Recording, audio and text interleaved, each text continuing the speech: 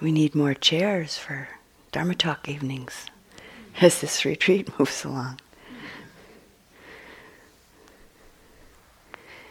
The title of this evening's talk is Metta, the Heart's Release. And beginning with some words from the Buddha. It is in this way that we must train ourselves, by liberation of the self through love. We will develop love. We will practice it. We will make it both a way and a basis. Take our stand upon it, store it up, and thoroughly set it going.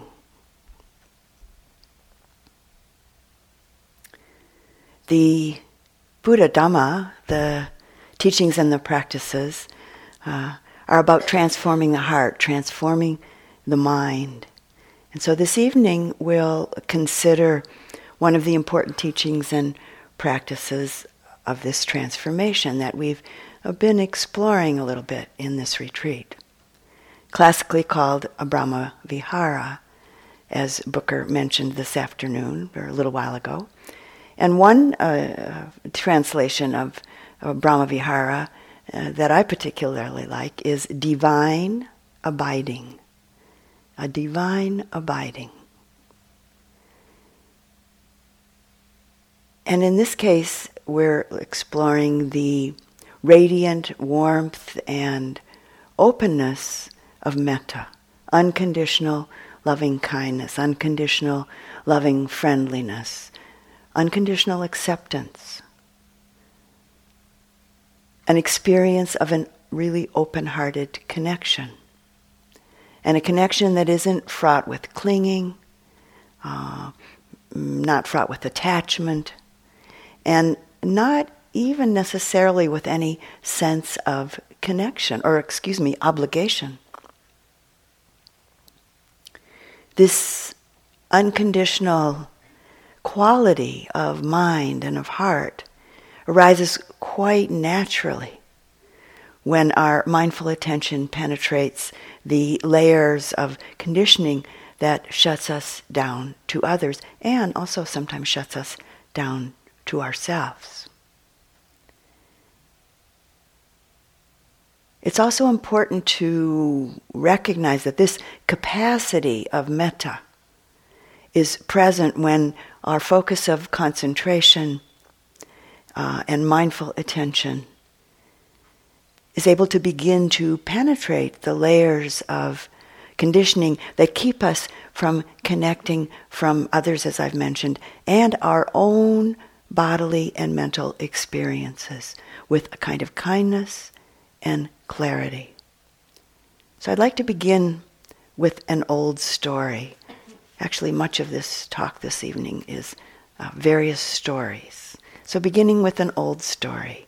It's said that the Buddha first taught metta to a group of 500 monks who went into a particular seeming very congenial forest for their 3-month rainy season retreat.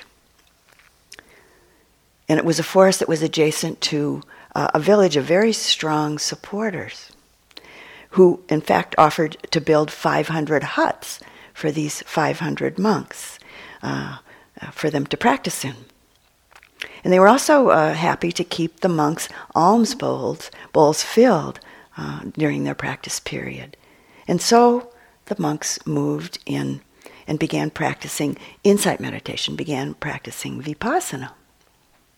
It's said that the unseen beings in the forest dwelling devas, devas being beings who have been practicing for maybe many, many years but aren't yet fully awakened.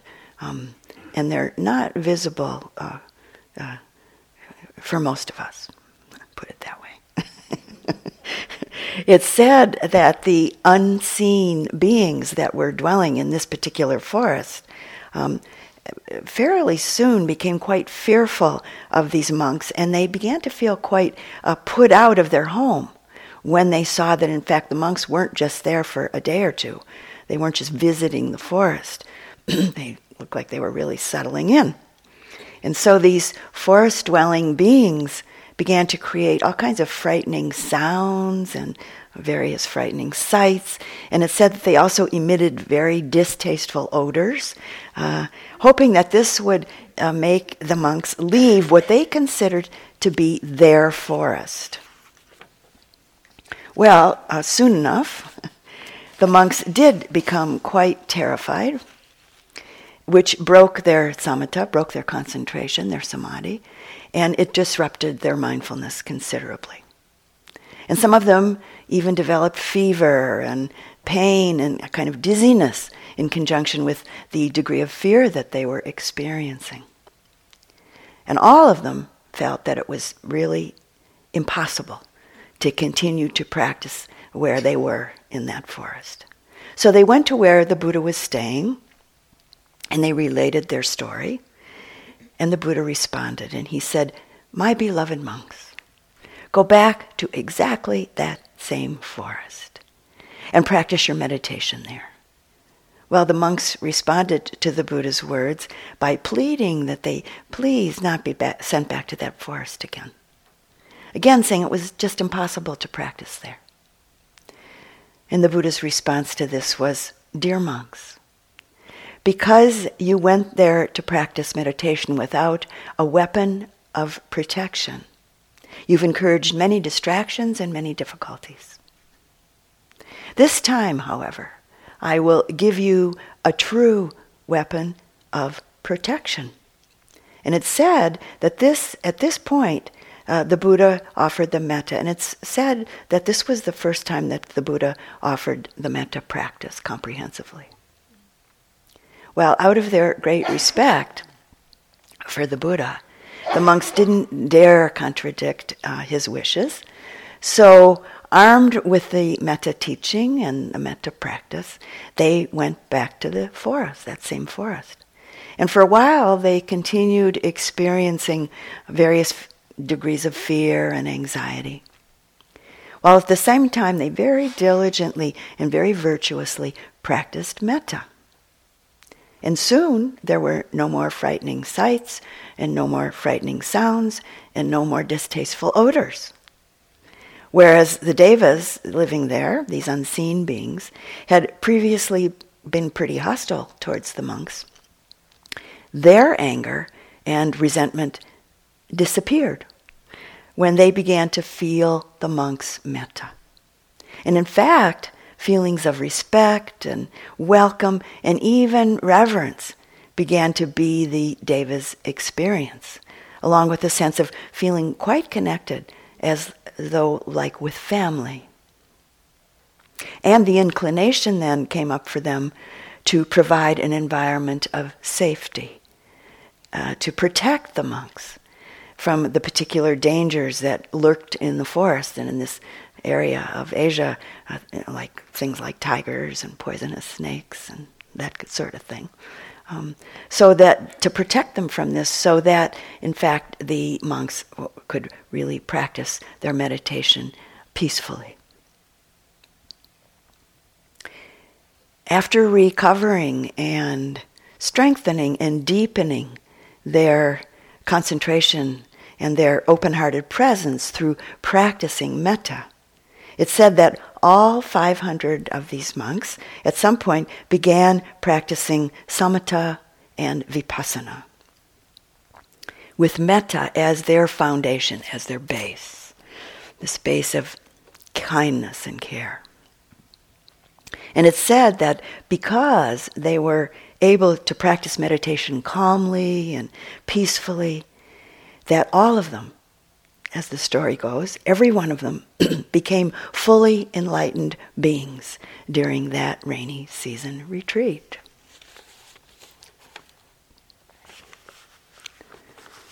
So the great strength of a mind, of a heart, protected through the energy of metta, this quality, this capacity to stay present and to connect with a heart that's fearless, with a mind, a heart that's free of ill will.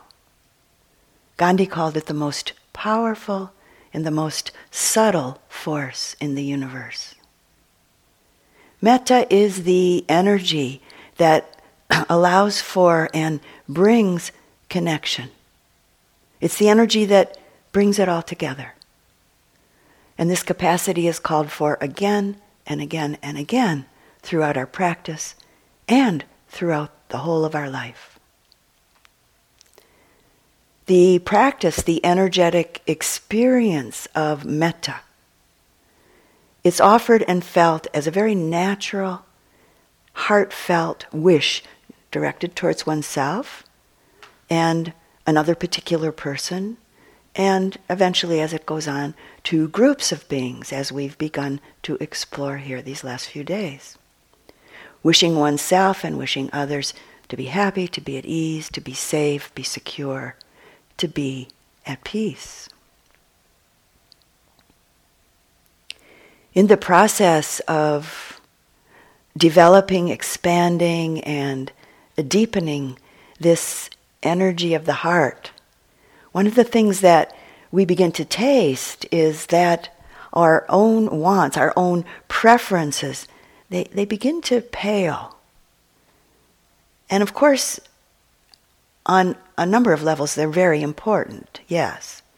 But within the incredible radiant energy of warmth that begins to grow in and flow from our heart in the process of cultivating unconditional friendship and acceptance, unconditional kindness and care and love, our personal wants, our personal preferences begin to lose their usual intensity of always being very front and center. Sometimes my experience of the unconditional human kindness of metta, it's like the sunshine, that warmth of the sun that permeates our inner and our outer sense of being. We could say that the practice of loving kindness, of unconditional friendship, of acceptance, is akin to letting the sunshine warm our heart, warm our whole being. And then at some point, radiating this quality back out to the world around us. So where does this capacity to connect, to cultivate, to live with unconditional friendship, unconditional kindness and acceptance, where does this come from? It comes from our own experience of kindness, the experience of receiving kindness from others. It comes from our own experience of receiving warmth, of receiving love that's been freely given to us from another. If you had never, ever experienced this unconditional kindness, you would have an extremely difficult time with this practice. But really, such people are very, very, very rare. And in fact, all forms of living beings literally cannot survive for very long without some degree of care, some degree of kindness being given to them. Every one of us in this room has experienced at least some kindness given to us freely, some love given to us, some warmth given to us freely. Or we wouldn't be here. So a very simple, very mundane example in my life recently, just before coming from New Mexico to here to Massachusetts, a day or two before, I went into the post office to collect my mail. In Taos, they don't deliver mail to the home, so you have to go and pick it up. So I walked towards the post office, and someone was coming out of the door, and they held the door open for me and smiled. And I smiled back. And there was this warmth that just kind of flowed through me, and probably through the other person. I'd never seen them before. We didn't exchange any words. But there was this care, this kindness, offered freely in a very simple way. I did, though, say thank you, actually, as I walked through the door. And she smiled again.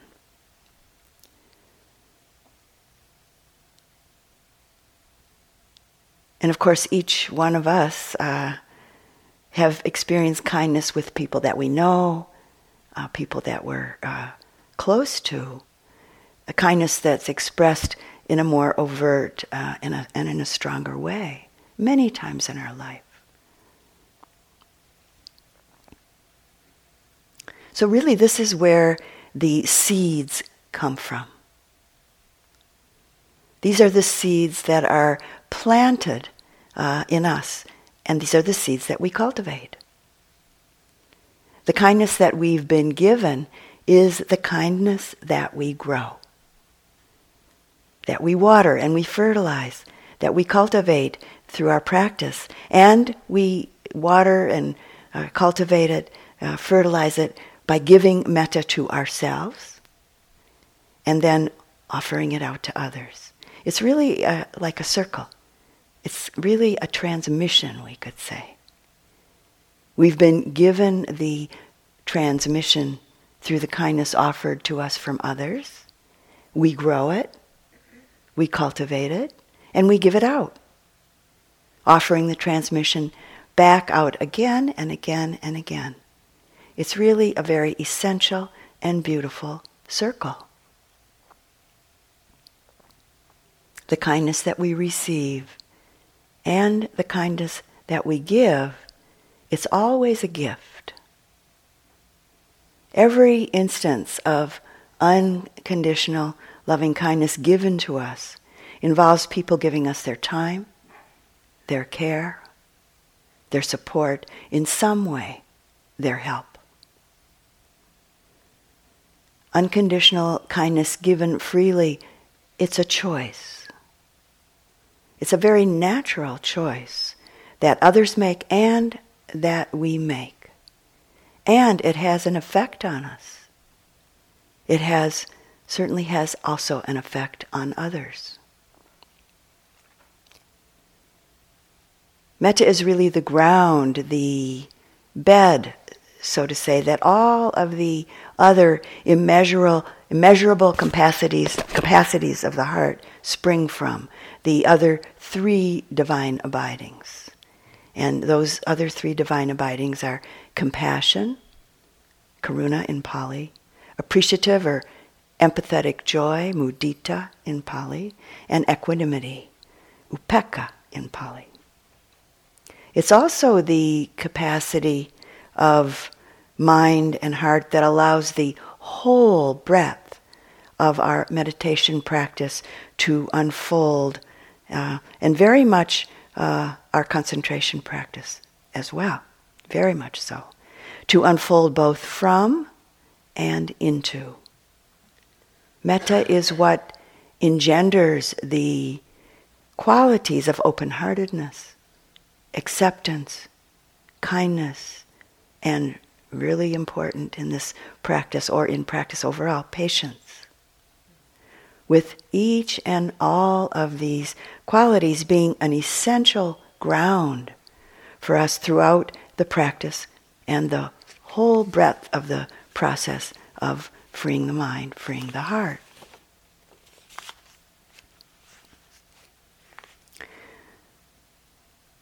When I was in China in 1986, I found that the contemporary Chinese written character for love was depicted from two ancient pictographs or symbols. And the top symbol was a very simple one representing a person breathing, a symbol for breath. And the bottom symbol was one for the heart. So based in ancient Chinese pictographic writing, the character for metta love is breath through the heart. With the cultivation of metta, we're moving towards, or we could say we're inviting the opening, the expansion of the heart, the mind. And continuing with this metaphor of breath, metta is like the breath moving through us. It's intangible, boundless, empty. Where from? Where to? And yet it's a very powerful energy that moves within us and from us. So we could ask the question, well, what is it? In the Buddhist texts, it's often spoken of as non-ill will. The absence of ill will in relation to ourself, meaning the absence of ill will in relationship to all of the phenomena of our body and mind, however they're manifesting moment to moment, and the absence of ill will in relationship to others. So no aversion in any direction, meaning, for instance, no comparing ourselves in relationship to others. Maybe you've done a little comparing since you've been here. That's not metta. No comparison and no conceit. No pride, no self-depreciation, no self-judgment, and no judgment or depreciation of others. So the heart of metta is the absence of ill will in all directions. So as I just mentioned briefly, how often you're in retreat, maybe in this retreat, how often might we think of maybe the person sitting next to us? Or maybe somebody sitting all the way on the other side of the room.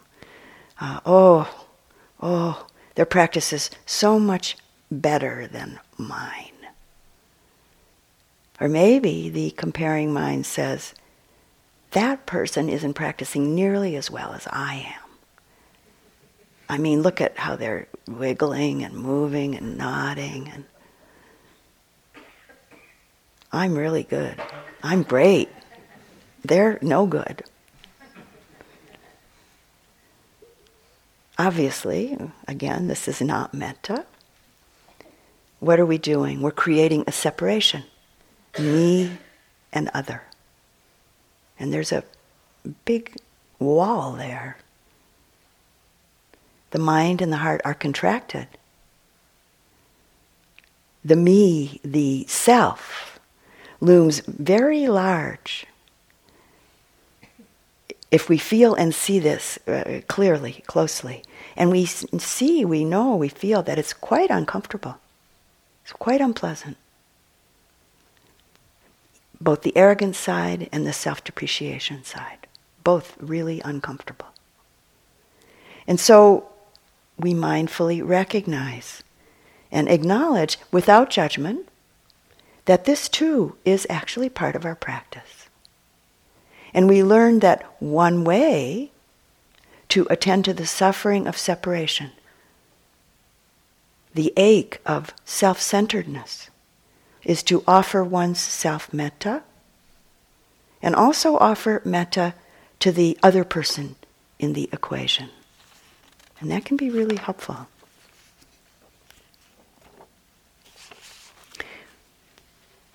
One of the most striking aspects of metta, and maybe for some of you surprisingly so, is that metta is actually impersonal in nature. Even in relationship to what we think of as our self, what we're identified with and attached to either in a positive way or in a critical way as our self, our body, our thoughts, our ideas, our opinions, our beliefs, our skills, our knowledge. Metta is impersonal in nature in relationship to other beings as well. A heart, a mind filled with metta has the capacity to impartially embrace all beings, not just those we're close to in our life, those it's maybe easy to care about, or those maybe who might be useful or maybe amusing or pleasing to us. A heart, a mind that's filled, purely filled with metta, holds this possibility of the capacity for what can be called immeasurable impartiality. This capacity to be able to connect with and care for any being, all beings. It takes a lot of practice to get to that, but it's available. And some words from the great Indian teacher Krishnamurti from his meditation journal. He said, meditation is one of the most extraordinary things. It's not an intellectual affair, but when the mind enters the heart, the mind has quite a different quality. It is really then limitless. It's a sense of living in a vast space where you are part of everything. Meditation is the movement of love. It isn't the love of the one or of the many. It's like water that anyone can drink out of any jar, whether golden or earthenware. It's inexhaustible. You must begin without knowing anything about it and move from innocence to innocence.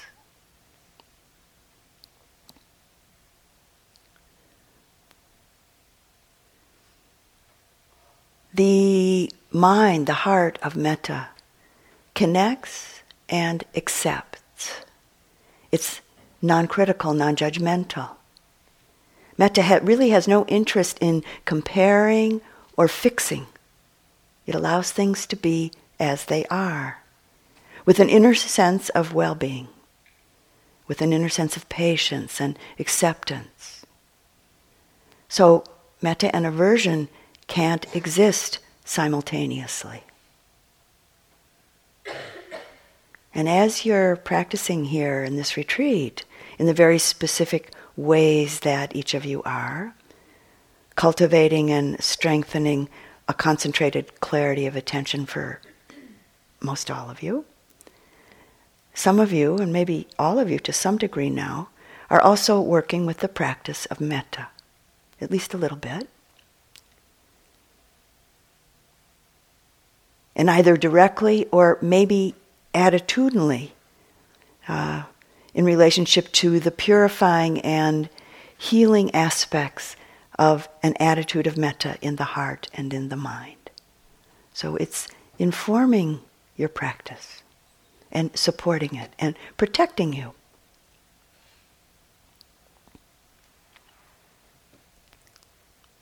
With all of this, you're learning that the cultivation of metta aids in the development of our capacity for a very clear and deep concentration. And also it helps towards a very strong focused mindfulness attention, as happened with the group of monks in the story that I shared earlier on in this talk. As our capacity for metta grows and as it blossoms, there's an unwinding, an unbinding of the heart and the mind from states of fear, states of anger, hatred, judgment, states of separation, a sense of disconnection. These often strong afflictive energies that do move through our heart and our mind and our body, they begin to unwind, to weaken, and eventually to fade. And even maybe eventually to dissolve under the very strong medicine, we could say, of the heart of metta, concentration, and mindfulness. Someone once asked the Indian spiritual teacher Nisargadatta Maharaj, and Nisargadatta taught through dialogue with his students. So someone once asked him the question, "What can make me love?" And Nisargadatta's response was, "You are love when you're not afraid. You are love when you're not afraid." Something that was amazing and really important for me when I began to discover it is that metta doesn't really necessarily depend on initially liking someone or even approving of them. It actually has nothing to do with approving of. With the heart of metta, we're able to connect with beings beneath what we might not agree with, for instance. Connect with beings who maybe even act in ways that we might not like, or even might not condone. It's a connection on a very deep human level. Metta is acceptance on this very deep, universal level, but not necessarily approving. That may not be part of it. There aren't any favorites with metta. No favoring one over the other. So, consequently, it's not divisive. Metta is a unifying energy. And as I mentioned earlier, it brings things together. It's goodwill, eventually and potentially, towards all beings, all sentient beings. This, as Gandhi said, most subtle and most powerful force in the universe. And so from this we can begin to understand that it, in fact, is impersonal in nature. That it's unconditional. No conditions needing to be met for metta to manifest. So, reflecting for just a moment now, if there was no metta in this world would have flown apart, it would have broken apart long ago.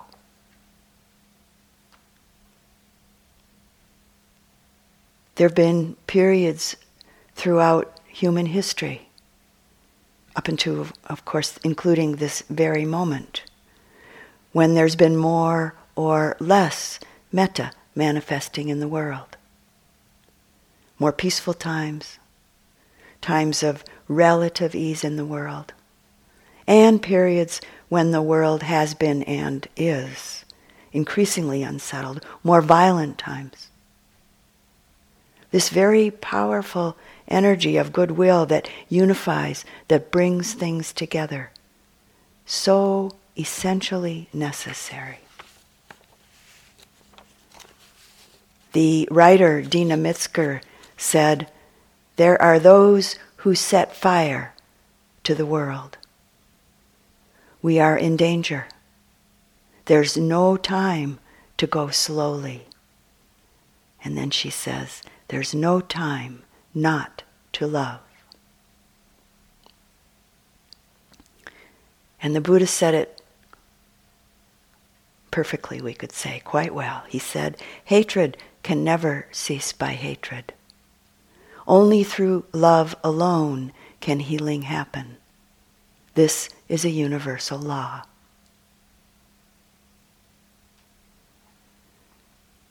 If metta is the ground, the basis, and the impetus that our thoughts, our words, and our actions spring from, if our motivations and our intentions spring from the heart of metta, the karma that's created will be wholesome and healing, both personally and in ways beyond, way beyond our own small lives, in ways, in fact, that we may never ever know.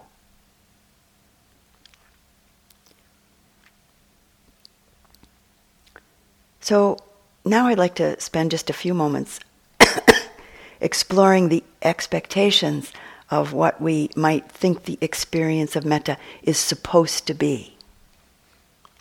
I do think that many of us expect metta to be a feeling, some familiar felt sense. And of course our expectation is based on something that we're already familiar with. It's impossible to expect or to look for something that we don't know, something that we've never experienced at all. Or to look for something that, in fact, maybe we have experienced, but we didn't label it as unconditional loving kindness. We didn't label it as unconditional friendship, acceptance, metta. Most certainly, sometimes metta can and does manifest as a familiar felt sense. But we can get caught, we can kind of get stuck in expecting this. And it's very limiting, that expectation.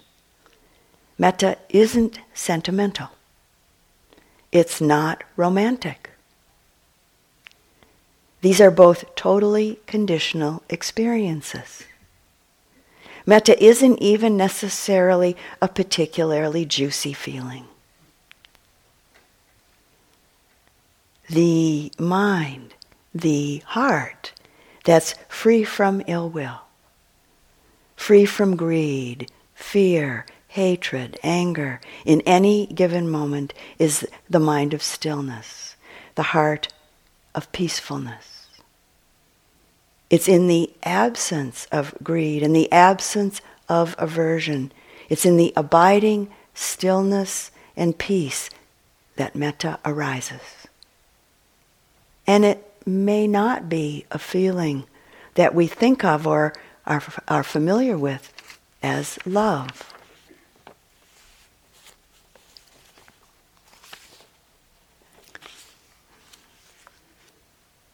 There's a great power and strength in the capacity to connect within oneself and in relationship to others directly, clearly, patiently, and fearlessly with a mind, with a heart that's free of ill will. We could say that this is metta, this unfettered, unconditional connection. And it's not so easy, really. There are, for most all of us, many layers of conditioning that need to be seen through, and let go of along the way of our practice. I found over the years that the qualities of honesty and humility are essential if practice is to continue to unfold, to continue reaping its most amazing and freeing benefits.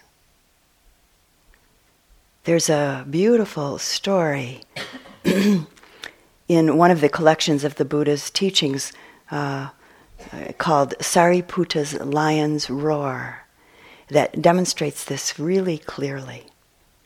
Sariputta was one of the Buddha's two chief disciples, and he was foremost in terms of discernment and wisdom next to the Buddha. And this story takes place just after the completion of the 3-month rainy season retreat. The monks were beginning to disperse to their various duties and various responsibilities in other places. And this is the sutta, the story in the sutta.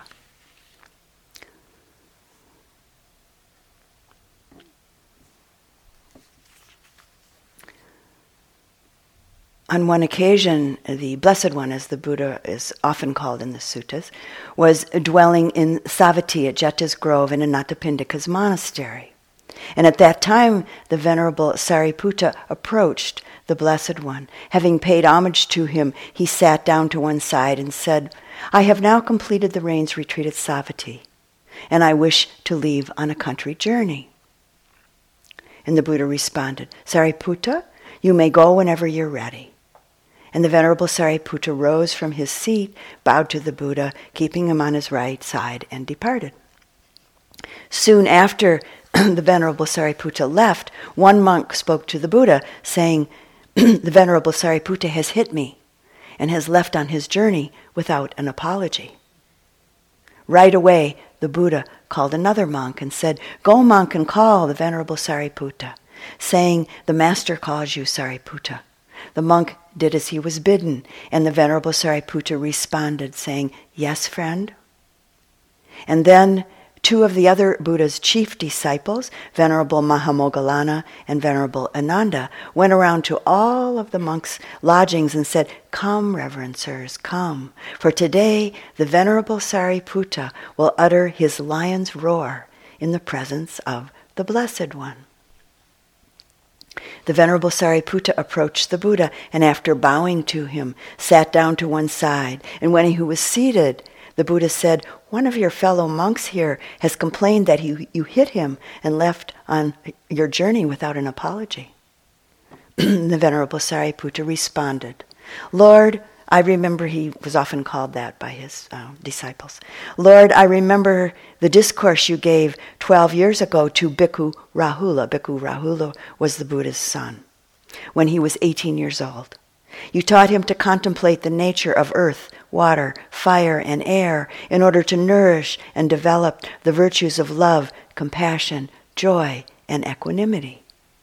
And although your teaching was directed towards Rahula, I also understood it or learned from it. I have practiced and observed that teaching. I practice mindfulness and loving kindness. One who does not practice mindfulness of the body in the body, the actions of the body in the actions of the body, and is not present may hit a fellow monk and leave without an apology. I have practiced to be like the earth. Whether people throw clean substances such as flowers, perfume, or milk upon the earth, or foul, unclean substances like dung, urine, spittle, pus, and blood, yet for all that, the earth has no revulsion, loathing, or disgust towards it. Even so, Lord, do I dwell with a heart that is like the earth, vast, exalted, and measureless, without hostility and without ill will. I have practiced mindfulness and loving kindness. One who does not practice mindfulness of the body in the body and is not present may well hit a fellow monk and leave without an apology.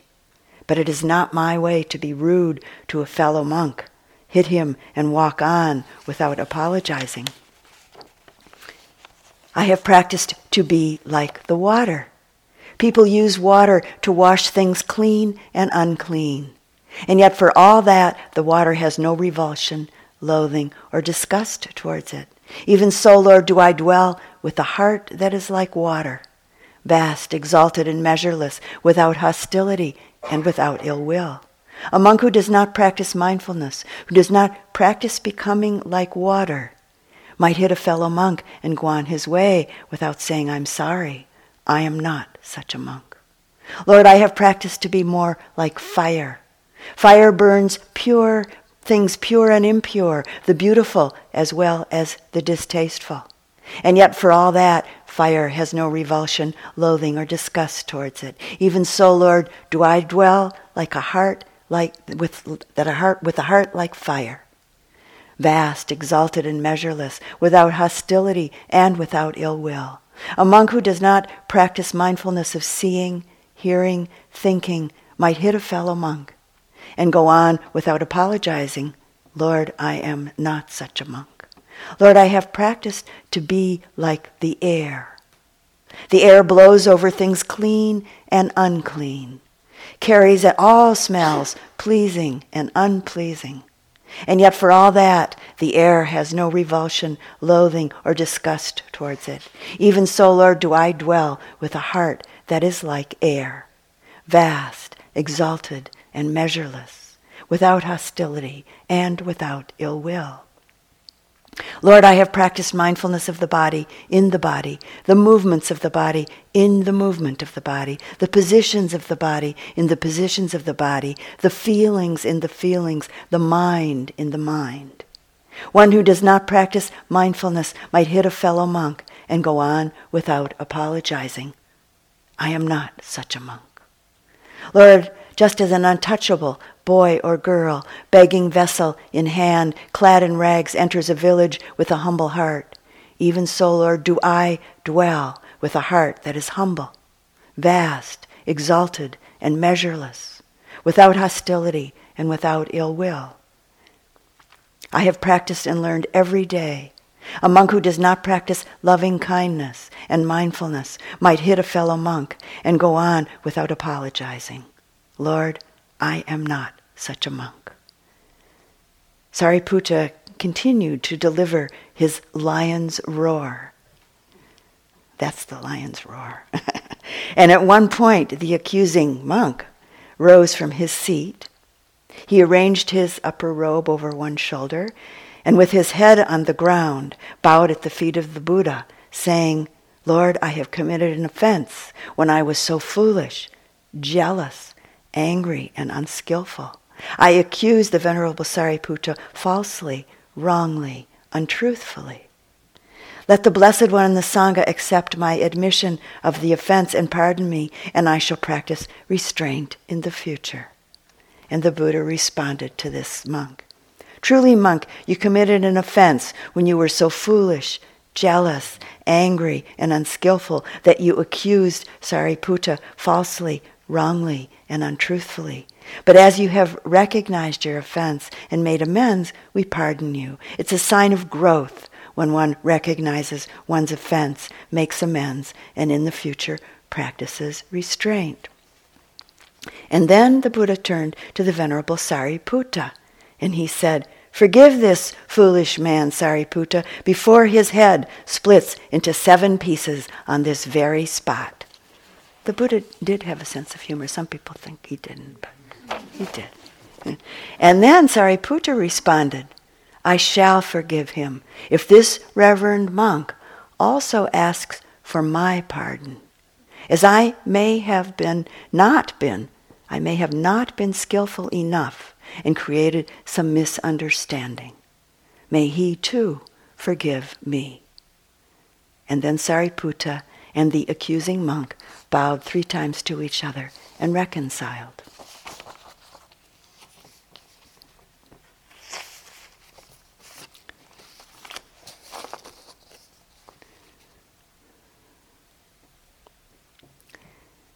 Metta is really one of the best medicines. It's a very powerful medicine. Our human heart is naturally, intuitively loving. Connection and kindness are absolutely natural human capacities. We see this in the smallest children often. I was feeding one of my granddaughters when she was 7 months old, giving her pieces of banana. And she took one of the pieces from me as I was reaching to hand it to her. She took it in her hand and she put it in my mouth. With a great big smile erupting on her face as she proceeded to feed me. A very innocent and very pure expression of the heart of kindness.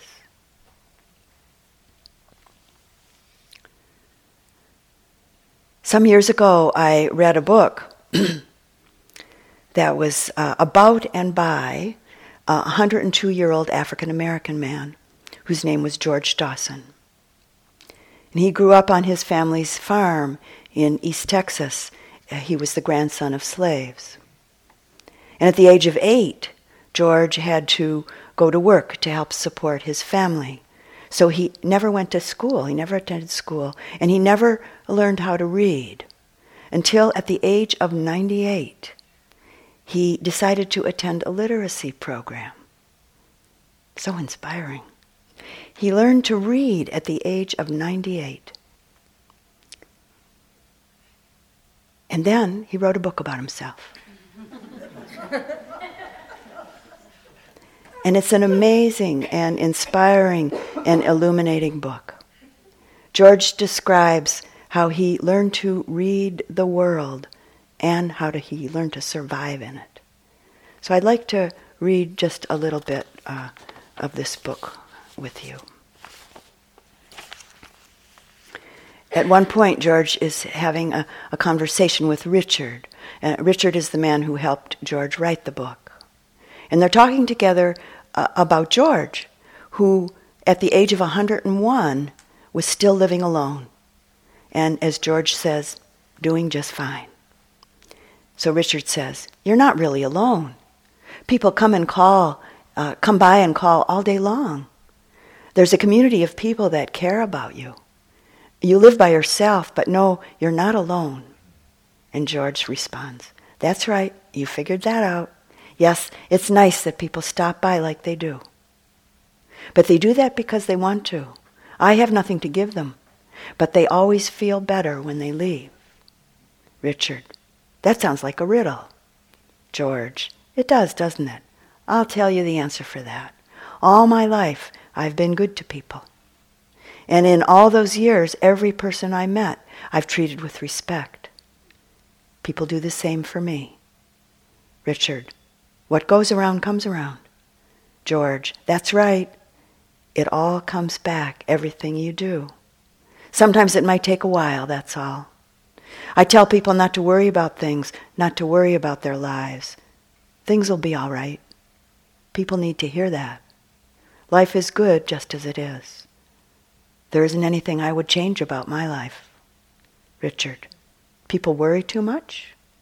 George, "That's right. Be happy for what you have. Help somebody instead of worrying. It makes a person feel better. It's good to be generous. It doesn't take much to make a difference. Even the poorest person can just take the time to say hello. That can be a help. Have some sympathy for someone's hard luck story. It's not about money. Give what you can, and if you have nothing, at least pray for somebody. Have good thoughts."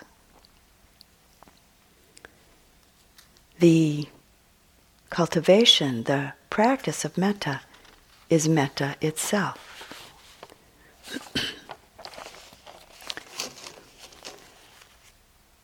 As an example of the stability and the beauty of a mind, of a heart, steeped in kind-heartedness, I'd like to continue just a little bit more with our 102-year-old Bodhisattva, which is about to be Buddha, George Dawson.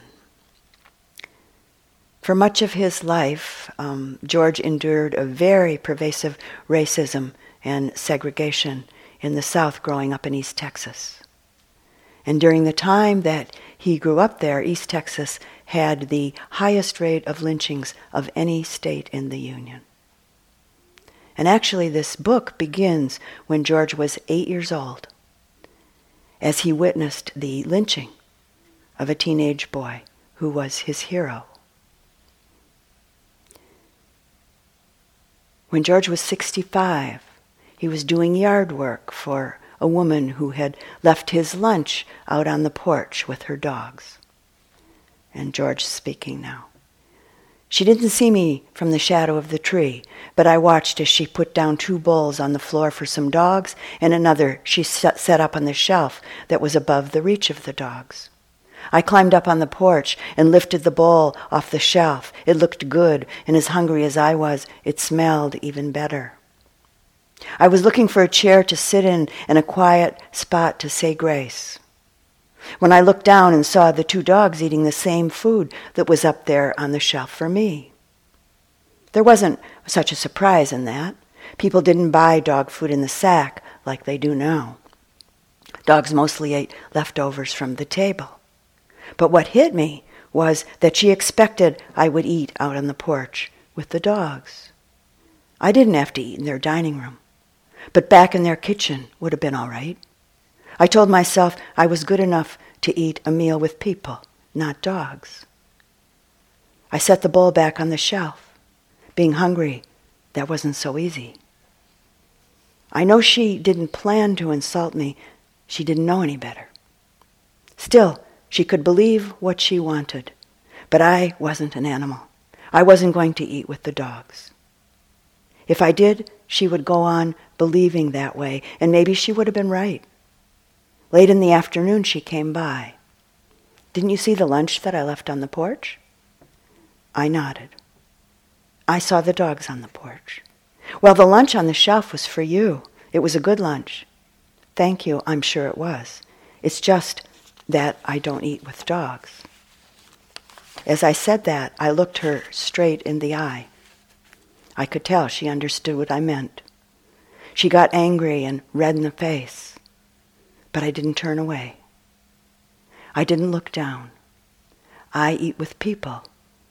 I'm a human being, is what he said to her. At my words, her face tightened and her look changed to meanness and anger. From her mother and father and back through her grandparents, I could see 100 years of anger and fear coming out towards me. I stood up to it and I repeated, I'm a human being. She was so angry she couldn't speak. I waited, and finally in a cold tone she said, you don't need to come back here anymore. And I said, that's right, I don't need to. And George goes on to say, I figure you can't hate someone for what they think and do, but you can hate yourself for the unacceptable ways you react to it.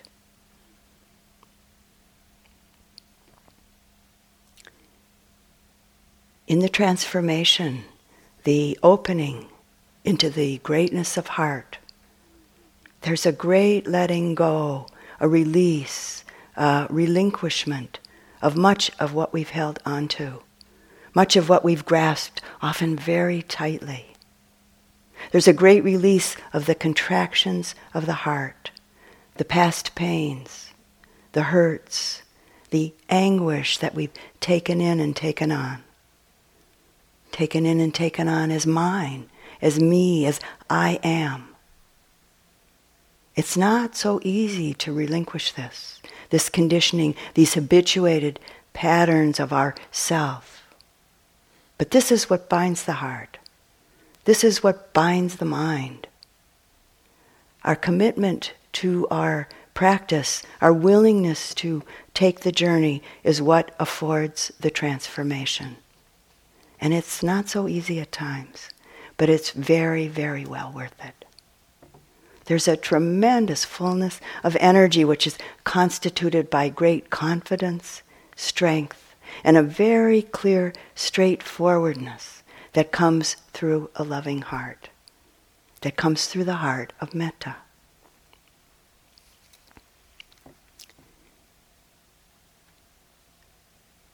In closing the talk, I'd like to share one more story with you about a young Native American woman named Sue Ann Big Crow.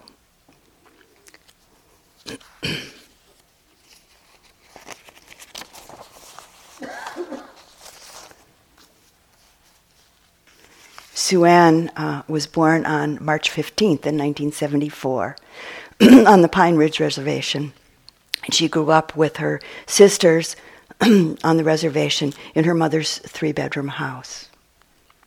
And Sue Ann's mother, Chick Big Crow, was known to be quite a strict mother, and her daughters always had to be in the house or the yard by the time the streetlights went on. And the only after-school activities that she let them take part in were the structured and chaperoned kinds. Unsupervised wanderings and then later on cruising around in cars were completely out. So Sue Ann said that she and her sisters had to come up with their own fun because their mother wouldn't let them socialize in the ways that most of the kids did outside of school. Chick Big Crow, Sue Ann's mom, was strongly anti-drug and alcohol and belonging to the small but adamant minority on the reservation that took this stance. When Sue Ann was 9 years old, she was staying with her godmother on New Year's Eve when the woman's teenage son came home drunk and shot himself in the chest. And the woman was too distraught to do anything. So Sue-Ann was the one that called the ambulance and the police and cared for her godmother until other grown-ups arrived. And maybe because of this incident, Sue-Ann became as opposed to drug and alcohol as her mother was, and she gave talks and on the subject to at school and to various youth groups, and actually even made a video urging her message. So a little background about this young woman.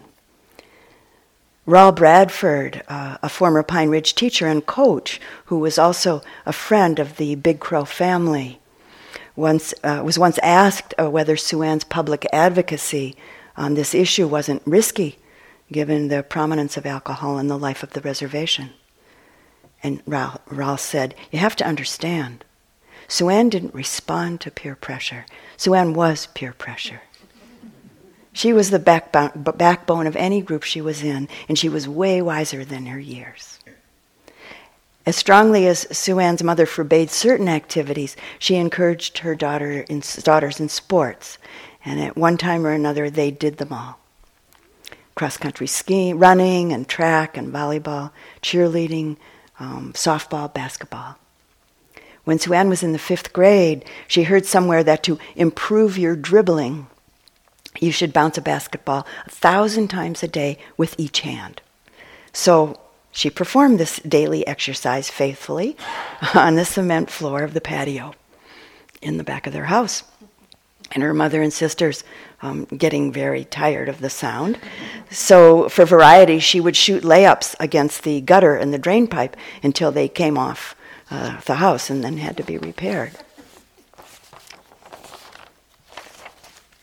Some people who live in cities and towns near Indian reservations treat their neighbors, Indian neighbors, decently, and some don't. Some people in South Dakota hate Indians unapologetically and will tell you why. And in their voice, you can hear a particular American meanness that's centuries old. When the teams from Pine Ridge play non-Indian teams, the question of race is always there. When the Pine Ridge is the visiting team, when Pine Ridge, the teams are visitors, usually the hosts are courteous and the players and the fans have a pretty good time.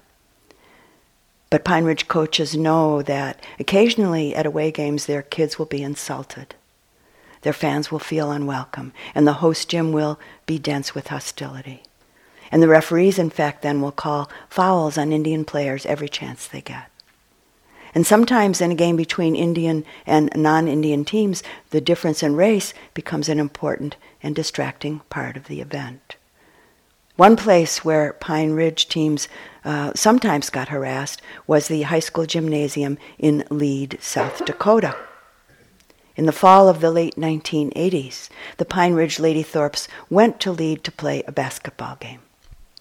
And Sue-Ann was a full member of the team by then. She was a freshman and she was 14 years old.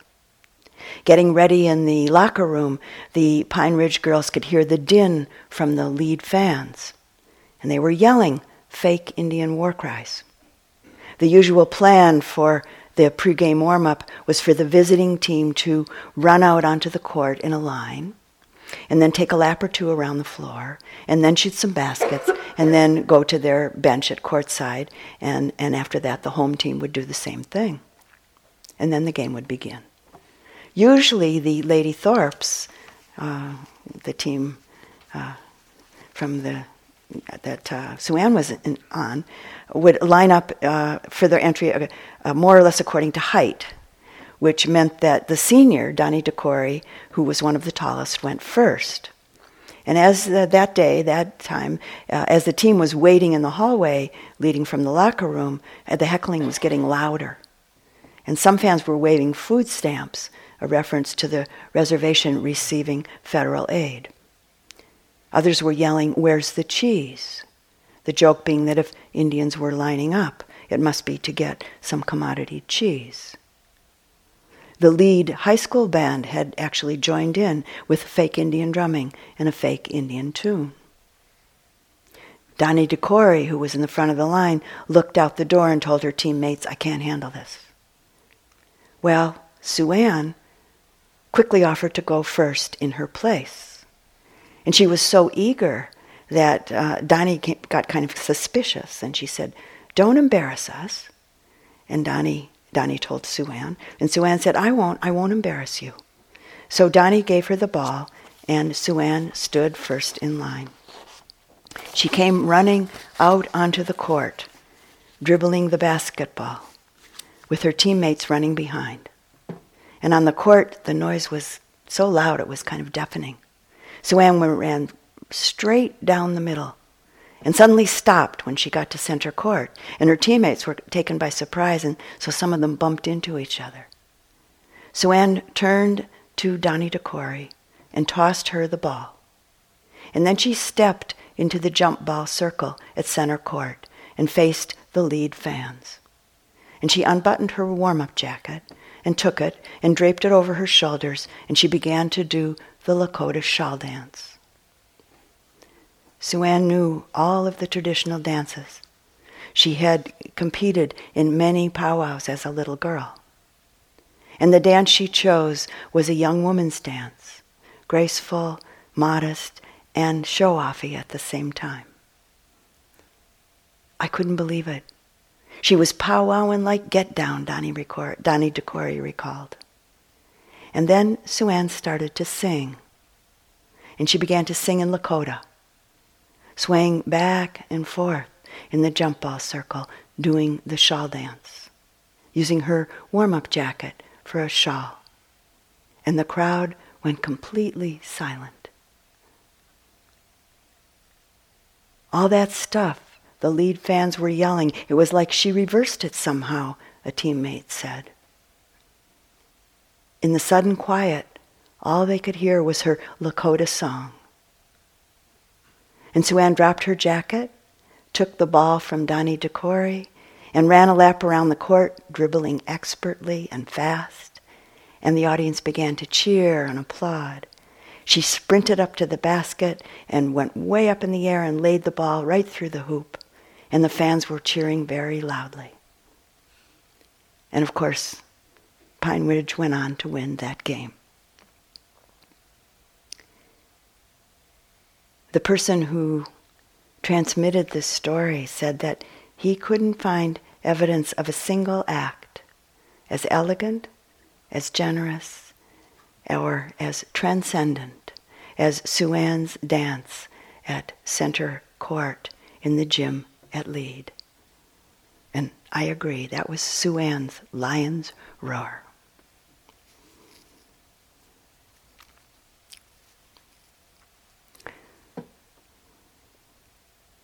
In a short poem by Hafiz, it's called "The Sun Never Says." Even after all this time, the sun never says to the earth, "You owe me." Look at what happens with a love like that. It lights up the whole world.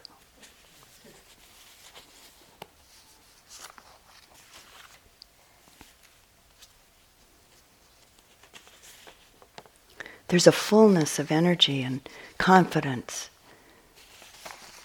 the way to walk our human path when the feeling of loving kindness is strong. And the Buddha called this tremendous fullness of energy the lion's roar. He said that when he himself spoke, it was like the lion's roar in the jungle, because the power of his words was born out of loving care and great compassion. The real results of practice sometimes come as a surprise. Maybe you encounter a difficult situation and you do what seems to come naturally, and then after the fact you realize that actually you handled the situation quite differently from the way you used to. The natural, effortless expression of a very clearly focused, mindful awareness, loving kindness, compassion, joy, and equanimity is the true result. At the time, what you do seems perfectly natural. It's really no big deal, you might say to a friend who asks how you were able to stay so clearly present and easily do so what needed to be done. But it is kind of a big deal. Because the natural expression of these qualities changes your life. And it changes the lives of everyone you encounter.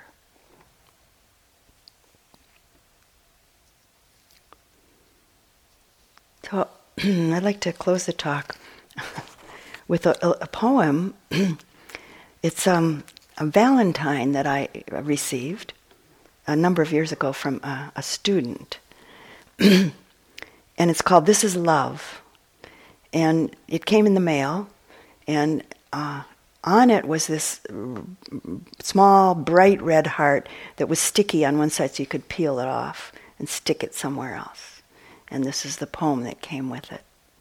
Take this tiny label and stick it on your dining table. Stick it on your favorite book. Stick it where you always look. Stick it on some brand new shoes. Stick it on the evening news. Stick it on a broken heart. Stick it on a hospice chart. Stick it on a violin. Stick it on your thinnest skin. Stick it on a long-lost friend. Stick it on a bill to send. Stick it on your desk or wall. Use it on a conference call. Stick it on a microphone. Feel it when you're all alone. Put it on a mirror, yes. Stick it when your hair's a mess. Stick it on the Senate floor, or stick it on the Congress floor. Stick it on the White House door. Stick it on the other side. Stick it where it cannot hide. Can you see love everywhere? We hope we can. We hope we dare.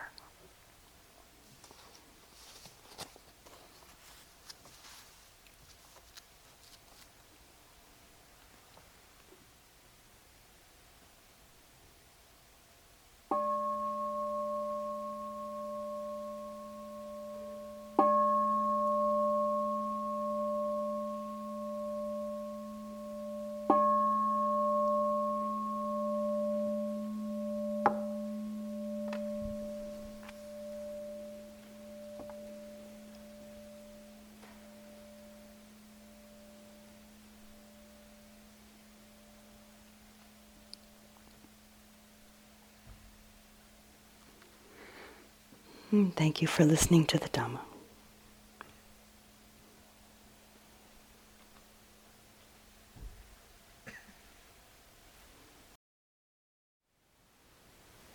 Thank you for listening. To learn how you can support the teachers and Dharma Seed, please visit dharmaseed.org/donate.